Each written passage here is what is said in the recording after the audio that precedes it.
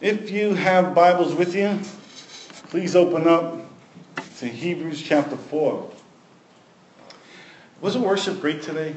I really enjoyed listening to Lydia and to John. I was really, really blessed, and I felt like there was grace and favor on the song selection. They really ministered to my heart. And at one point, if you notice, I kind of ping back and forth in the back usually during worship. I'm just trying to I'm just trying to hear God and kind of tune in, and sometimes that helps me. I don't know why. But then I came and sat up over here, and I had an unusual memory from my childhood. Back in New York City, Channel 7 was the ABC network. And on Saturdays, they would have, Saturdays or Sundays, they would have the Wide World of Sports, ABC's, the Wide World of Sports. And every week they would have this same intro, and part of the intro they would show all these different sports figures doing what they do, and they would cover the thrill of victory or the agony of defeat. And on the agony of defeat part was this guy trying to do a ski lift jump, and he tries to stop in the middle. If you're on a ski jump, you can't stop in the middle, and so his body all went awry and he fell off the side. Was that an American thing only, or did they have it? Did you ever see that here? Yeah. Okay, a couple of hands seen. All right. So I'm thinking, okay, Lord, why I haven't seen that in a long time. Why would I remember that this morning? And I just felt like that God wanted you to know. He wanted me to know and wanted me to share with you is that He's been with you. He's always been with you. That He's never, ever left you or forsaken you. Every one of us here, we've had the thrill of victory. There's been that time, that moment in our lives, we've been at the very top of the mountain. Everything was clicking, everything was working, everything was going right, and we got to enjoy that moment. And it's probably true that each of us, at some point or another in our lives, we were like that guy going down the ski lift. And we know all too well the pain, the deep pain of the agony of defeat, when for all of our training, for all of our best efforts, for whatever, in that moment, we crashed and burned. And maybe like that poor guy, it's just been replayed every weekend, again and again and again.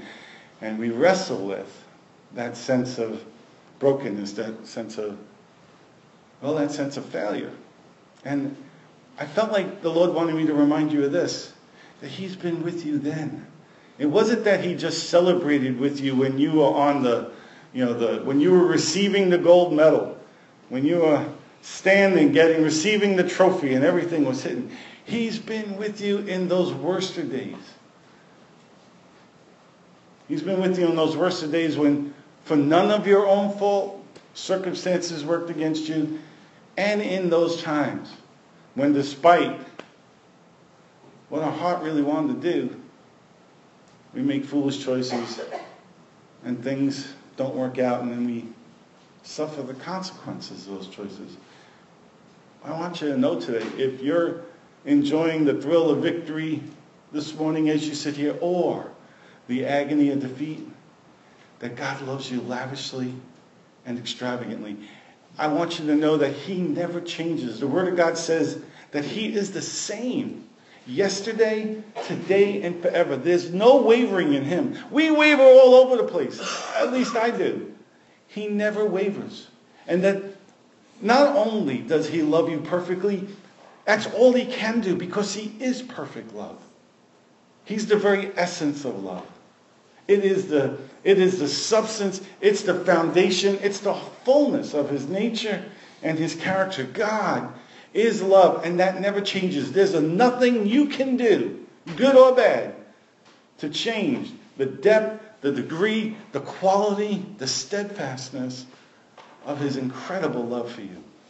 So I just want you to know today, good or bad, high or low, victory or defeat, God loves you. He loves you, and He's with you, and He's for you. Okay, prophetic commercial over. Hebrews chapter 4. Hey, that might be the best that I offer you today, so enjoy that. Today is my 6th and most likely final message on grace. I might have one more in me. But so far we've seen in this series on grace that it's by grace that we've been saved through faith in Ephesians 2, 8, and 9. We've learned that where sin abounds, grace superabounds from Romans 5:20.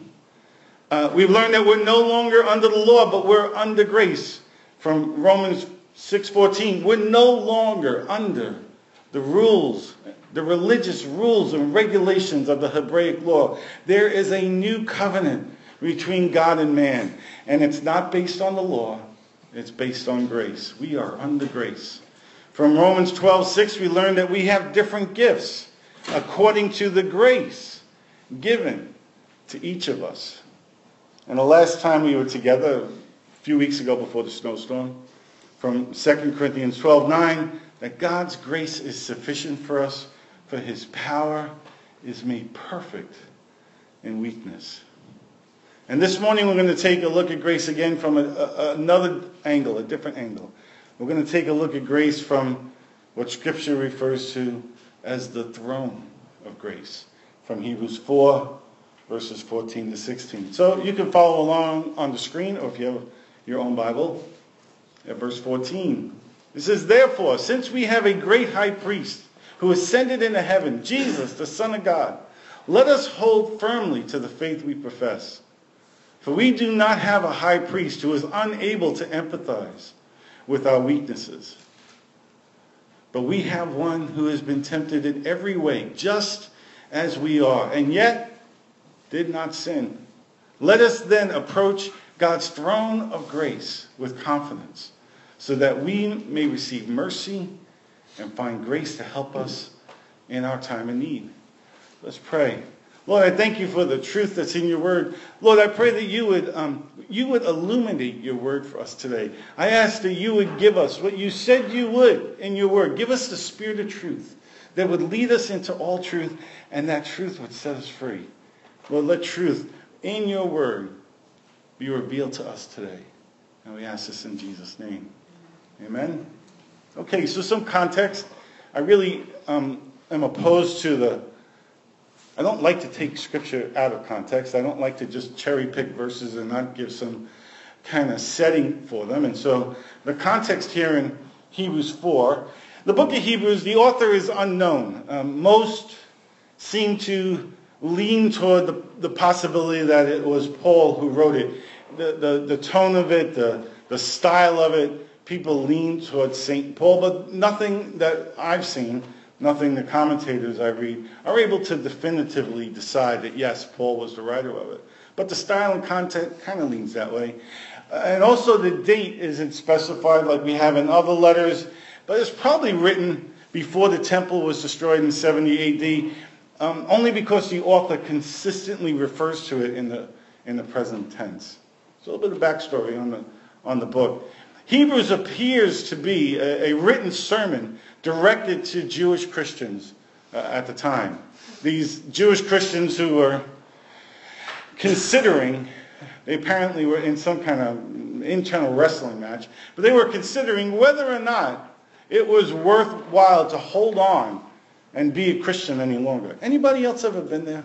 Have you ever been at a point in your life where you were honestly trying to decide, am I going to continue with this Jesus?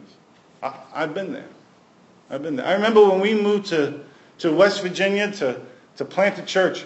First time we ever left the safety of home. New York City was home. And it cost us everything. We sacrificed greatly. And I took like a 60% pay cut. I had a great job with a great future. And I was at a church where I had incredible favor, could do anything I wanted. It wasn't like I was running from a terrible situation to a wonderful situation. It was sacrificial. And so we went there at the leading of God, and we knew it was him, and we saw his hand at work at lots of different points, but we hit a really rough spot. That people who said that they would support us and that they were for us, it turned out that they had terribly betrayed us. And where I thought that things were going to go in one direction, it just weren't working out that way. And so I was planting this church, and I was working a secular job at the same time. And I got to that place where where my expectations were so dashed and things had worked out so differently than the way I thought they were, I was mad at God. Man, I was mad at him. I was frustrated. I was disappointed. And I'm like, I don't know if this is worth it. I've given all this up, and look at where we are right now. And so at the time, I was working for Northrop Grumman. It was an aerospace contractor, and they had a plant in West Virginia. And I was a hydraulic brake press operator. It was, I don't know, 30-ton, 50-ton. They had a couple of machines. And I would bend metal into shapes and parts that would be used on, usually on military aircraft. So I'm working all day. I'm bending parts, and I knew that I was at a crossroads, and I had to decide, am I going to follow God, or am I not going to follow God? And for the first time in my life, and I've been following Jesus a long time, for the first time, it was a real question for me. And I decided that since I got to that place, I wasn't just going to brush it off. I was going to wrestle with that thought all day long. I wasn't going to be religious about it. I would say, oh, bless God, this trial will pass and I'll just follow him. I wasn't in that place. I was like, I don't know if I trust God, and I don't know if I want to follow him anymore. And I wrestled with that for about 12 hours. And then, like God usually does with me, he used a song to wiggle past all my defenses and touch my heart. Now, as angry as I was at him, having Christian music playing at my station was a life-saving thing for me. Music was usually a comfort, and I was allowed to play whatever music I wanted in my little section by the hydraulic brake press. And I put cassette tapes. This was a while ago, right? So I had some cassette tape playing. And an old song. It wasn't a new song. It was a song from when I first accepted Jesus. Came on. And some of you probably remember it as well. It says, I have decided to follow Jesus. I have decided to follow Jesus. I have decided to follow Jesus. No turning back, no turning back. And I get goosebumps thinking about that moment. I get goosebumps right now thinking about that. And because that's the point where I was at, and suddenly the light came back on for me amidst the fog and the questions, like, I already made this decision. Long time ago, I made the decision that I was going to follow him. And so, not ignoring my disappointments or my pain or my frustration, but in the midst of them, I made the decision I was going to follow Jesus. Well, that's where these Hebrew Christians are right now. They'd accepted Jesus, and it gotten tough. It gotten real tough. Chapter 10 of Hebrews makes it clear that they'd suffered great persecution for the faith in the past. You can only imagine, right? Here we have the predominant religious influence of the day. It's not only what their faith that they believe, it's their cultural identity. It's their national identity. And people are choosing to follow this new upstart group of people. I'm not even sure they were called Christians at that point, but that's what they were. The fact that they struggled persecution was clear. The specific nature of it's not made clear in the text. It's possible that they'd face some new type of persecution or maybe rejection at the hands of their Jewish family members and friends, or maybe they were just looking for an easier option than following Jesus in the context of their current culture.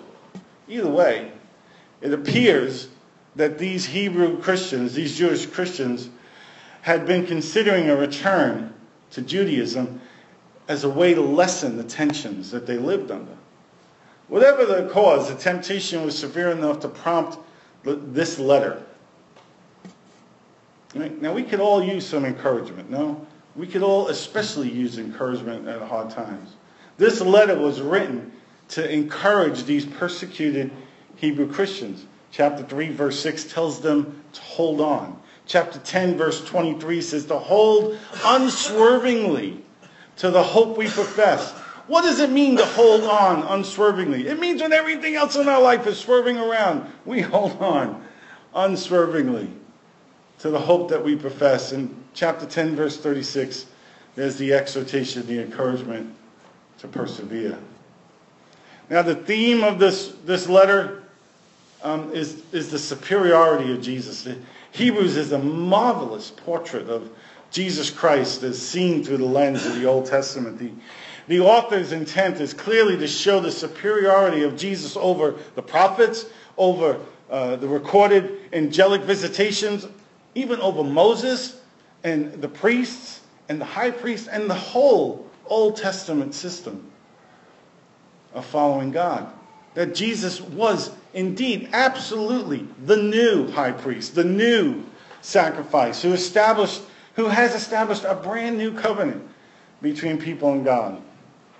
And you can break chapter 4 down into two sections, two parts. The verses 1 through 13 speaks of a promised rest, while the remainder of the chapter speaks of Jesus as the great high priest. Now, I'd enjoy looking at that first part of chapter 4 this morning, but I don't have time for it in this sermon. Maybe at some other point in the future, or maybe you'd like to do a study for yourselves on the promised rest from the first half of chapter 4.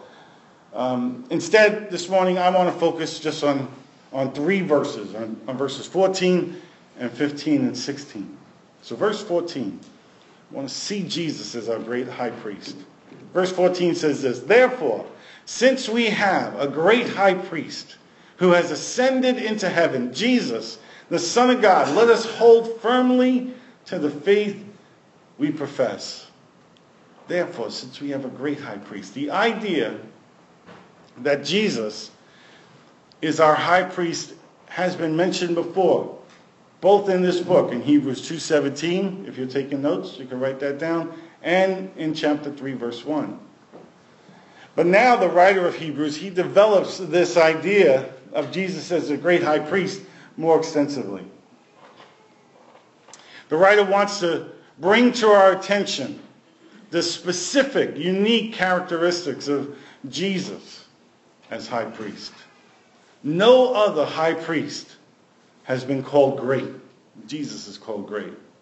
No other high priest has ascended into heaven. Jesus has ascended into heaven.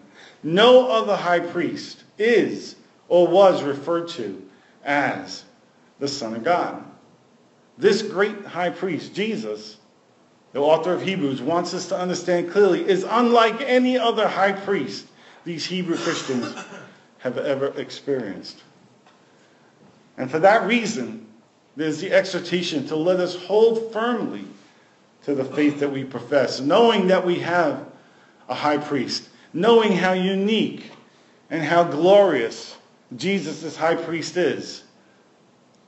It's even greater to know that he's passed through the heavens and now ministers on our behalf, seated at the right hand of the Father. Both of these things ought to be enough to encourage them and us to hold firmly to the faith we profess. But it doesn't stop there. There's more. In verse 15, the writer tells us that our great high priest can empathize with us. What other religion, what other God do we know of that empathizes with his followers? None. Absolutely none. Our God is unlike any other God. Verse 15 says, "For we do not have a high priest who is unable to empathize with our weaknesses, but we have one who has been tempted in every way, just as we are, yet did not sin." Now the deity of Jesus, it's well documented in Hebrews 1, verses 4 to 14. And in Hebrews chapter 2, verses 5 to 18, Jesus' compassionate humanity is clearly demonstrated. So this means that Jesus, God the Son, enthroned in heaven, our great high priest, all that's true, and he can empathize with our weaknesses because he's both divine and human. To the Greeks, this would blow their minds. They didn't have a box for this. The primary attribute of a God from a Greek mindset was the essential inability to feel anything at all. But Jesus, that's not our Jesus. He's not like that. He knows. Whatever you're going through today, whatever you've been going through, whatever you face in the future, He knows. He feels. He identifies with what you're going through. The word empathize literally means to suffer along with, to enter into that suffering. So the difference is just this. Jesus added humanity to deity. He came and lived among us as a man. Remember when we were looking at the Gospel of John, chapter 1, verse 14. The Word became flesh and made His dwelling among us. God came to us. He became like one of us. He took on our nature. He took on our skin. He lived like we have to live. He knows. He feels. He understands. You know, when you've been there, it makes all the difference. Jesus knows what it's like to walk in our shoes. I remember years ago when the tragedy of 9/11 took place. We were living in Washington State at the time and only been there a short time. We arrived in June, and just a few months later was the terrorist attack of 9/11. A couple of days afterwards, I'm at a local ministerial meeting. Pastors all gathered, and because of the tragedy, about 30 of them showed up. A meeting where usually 6 or 7 showed, 30 guys showed up. And not surprisingly, the topic of the day was, what are people's thoughts and reflections on 9/11? And I can remember sitting in this circle, and they started in one direction, about 3 over from me, and went around this way. So I was one of the last guys to speak. And every person who spoke, they had philosophical insights, they had political insights, they had theological insights into the attack. When it came to me, I was pretty offended. I'm like, guys, I lived there. I've walked those streets. I've been in those buildings. One of my childhood friends was inside one of the fire trucks that got crushed by debris when the towers came down. For me, this isn't philosophical. For me, this isn't theological. It's personal. And I'm offended at the way you guys are looking at it. It's easy to be philosophical and theological when you live 2,500 miles away. When you've been there, it makes a difference. I remember, most of you guys know that John Paul Jackson passed away recently from a really difficult battle with cancer. And I remember some conversations that we had and interviews that that had been recorded of him. And somebody asked him, what was the effect? What were some of the impacts of your having battled cancer? He said, I can tell you I have a lot more compassion for other people who are battling cancer. You can identify with them in a way you just couldn't identify at any other time. It touches something deep inside. When you hear that somebody's going through chemotherapy and you can remember what it's like to sit in that chair with a needle in your arm all those hours and what it suffered and what it felt like for days afterwards, you can empathize. You can have compassion for another person who's suffering those things. Jesus walked in our shoes. We don't have a God who's lived exclusively in some ivory tower looking down from above untouched by the things that have touched us. The Word became flesh, and He made His dwelling among us. Not only has Jesus walked in our shoes and lived where we live, verse 15 goes on to say, but we have one who has been tempted in every way, just as we are, yet did not sin. Wow. Jesus knows what it's like to be tempted and to battle against sin. Our great high priest knows what we've been dealing with. He knows. He understands. He empathizes with us. Now, sometimes we might think that because Jesus is God, he could never know temptation the way we know temptation. He was God after all. And I guess in part that's true. However, there's another way to look at this.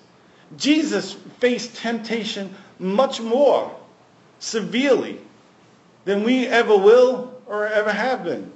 And it's for this reason. The sinless one knows temptation in a way that we don't.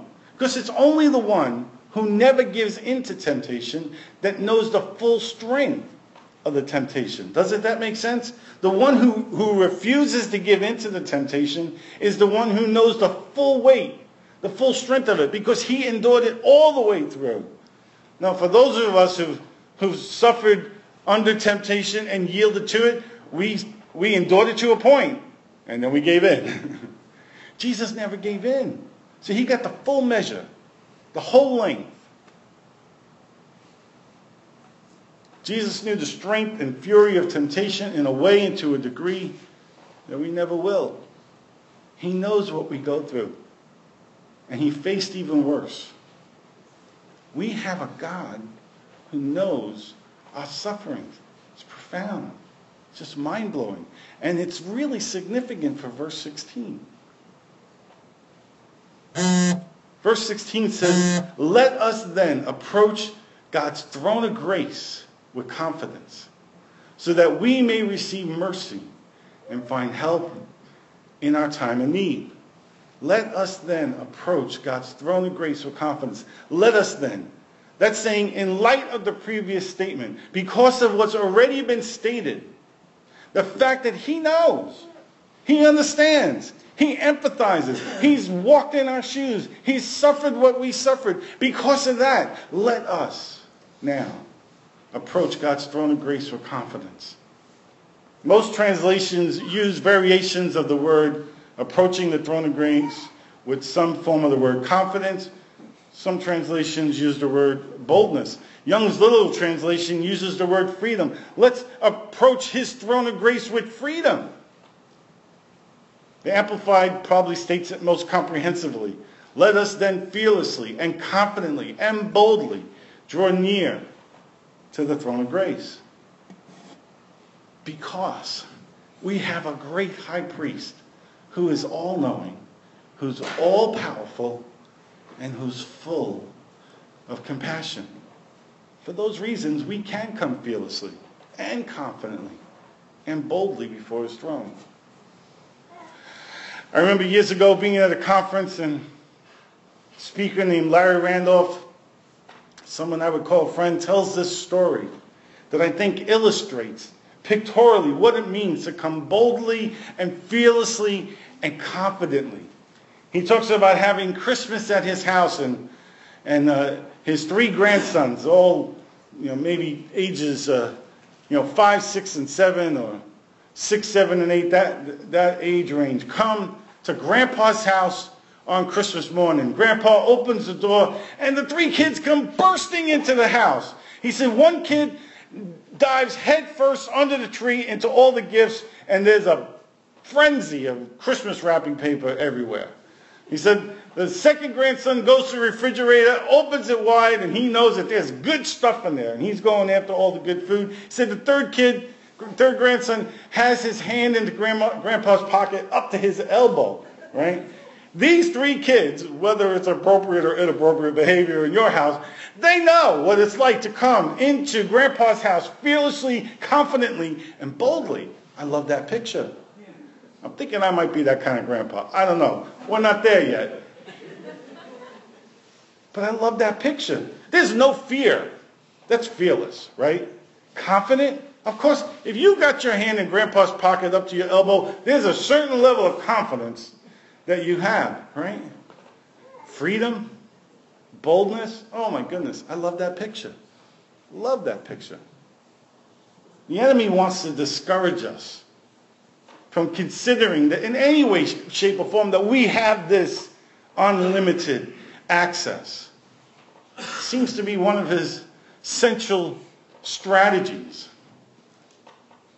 He wants us to consider Jesus as somehow unapproachable, and nothing could be further from the truth. Often we're encouraged to come to God, to come to Jesus with some form of an intermediary. Maybe it's a minister or a priest or a pastor. Maybe it's prayers to Mary or to one of the saints. We need no mediator. That job has been filled, and he's doing a great job. 1 Timothy 2:5 says this, "For there is one God and one mediator between God and mankind, the man Christ Jesus." We don't have to go through channels. We don't have to go through loops. When we were away, we went and visited Nadine's mom on our trip south, and it was great to see her. She has Alzheimer's pretty bad, and so usually when we go and visit her, there's 5 or 6 excited moments. Oh, how good it is to see you! And so we celebrate 5 or 6 times because she forgets that we were there, you know. But it reminds me of a story. She's Catholic to the core, and before she was in a nursing home, she would watch the Mass on television every day, and that was fine. And we go visit her, and in her bedroom on top of the dresser, there was candles and about every Catholic little statuette you could imagine. And so she would pray to all the saints. Now, she knew where Nadine and I were coming from, and when she would visit with us, she'd come and visit our church. And she told Nadine this one time. She says, "I pray for you and Tom all the time." She says, "I pray for Tom that the people will like him and that he'll give them good sermons." Oh, we thank you, Mom. And she says, "But I want you to know, when I pray for you guys, I only pray to Jesus. I don't pray to the saints."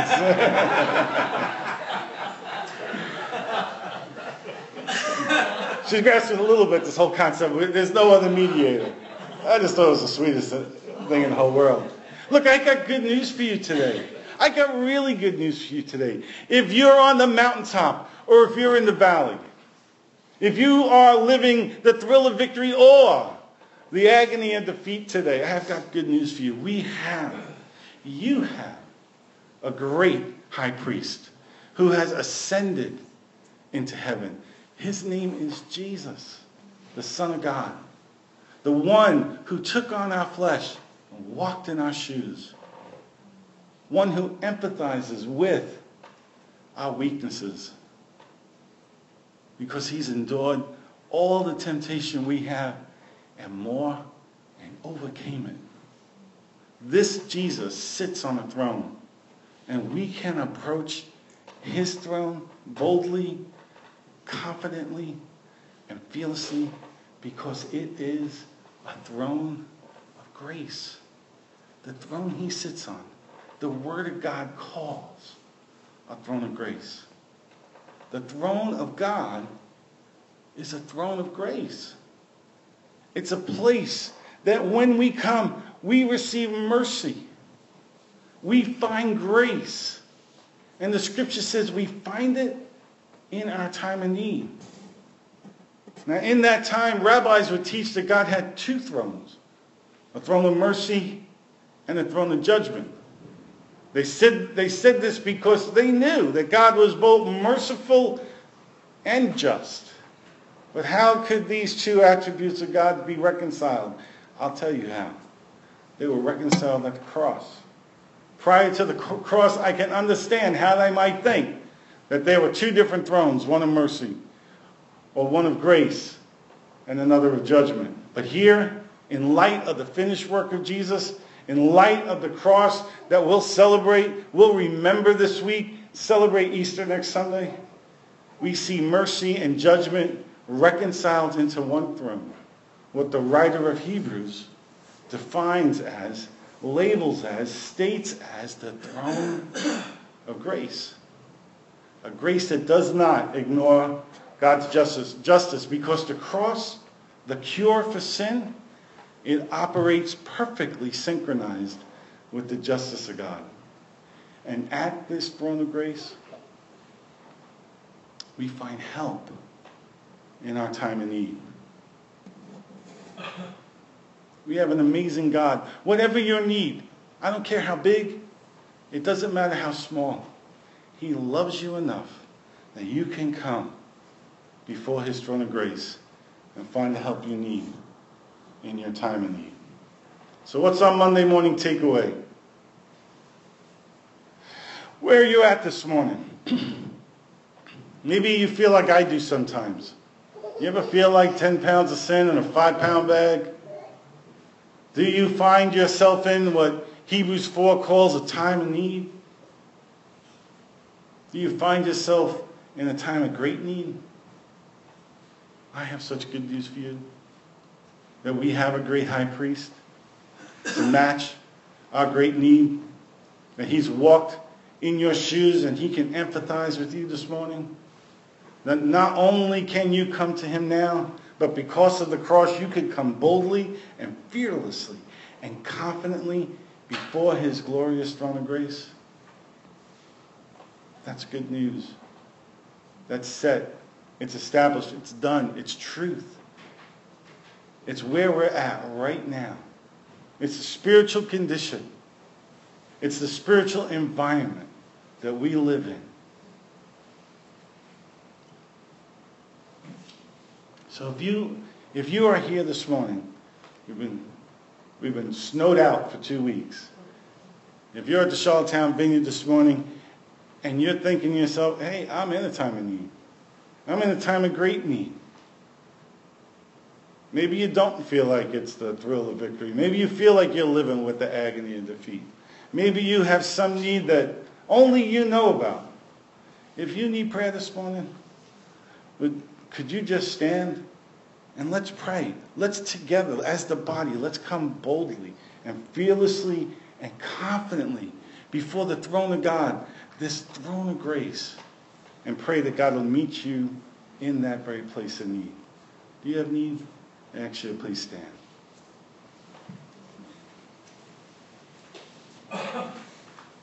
That's great. Now, if you're standing near one of these people and you want to lay hands on them, that'd be great. Just put a hand on the shoulder of a friend, church member, or neighbor. And let's pray. Father God, because of Jesus, because the Word became flesh and made his dwelling among us, because of the truth that's written in your Word, because of the truth of Hebrews chapter 4, verses 14 and 15 and 16. Father God, we come boldly, confidently, and fearlessly before your throne of grace this morning. We stand before you, O God, and we stand in the gap on behalf of our friends. Lord, look at our friends right now. Look at them. Look at where they are. Look at the circumstances they're in. You alone understand their circumstances even better than they do. Far better than we did. Lord, I ask that you would intervene. That you would work on their behalf. Lord, I ask that from your throne that you would speak a declarative, a creative word. Speak what is not as though it is. Speak into existence, oh God, the healing, the miracle, the need that our friends have. I ask, Lord, that you would stretch forth your mighty right hand, that you would take hold of our friends, and that you would lift them up high above their circumstances and set their feet firmly on a rock. Set them on solid ground. Do it, Lord. Lord, I ask that you would intervene, that you would reshape and reorganize the path in front of them. That your mercy and your grace, your great love, that hope, like a bulldozer, would go before them and clear the way. Make a way where there seems to be no way. We ask for divine and supernatural intervention. Lord, we ask you to come and do the things that only you could do. Come and do God-sized things on our friends' behalf. As it were, Lord, we stick our hands deep up to our elbows in your pocket. And we ask, Lord, for your resources to be spent on behalf of our friends and our loved ones. And Lord, in your great mercy, would you do a quick work? Would you come and work and move quickly? Do it, Lord. And we ask this in Jesus' name. Amen? Amen. God bless you guys today. Please remember the truth of God's word. Yes, we have an amazing God who sits on a throne, but don't forget this. The throne that our God sits on, the word of God says, is a throne of grace, and his grace is for you. Amen? Have a great weekend. See you throughout the week.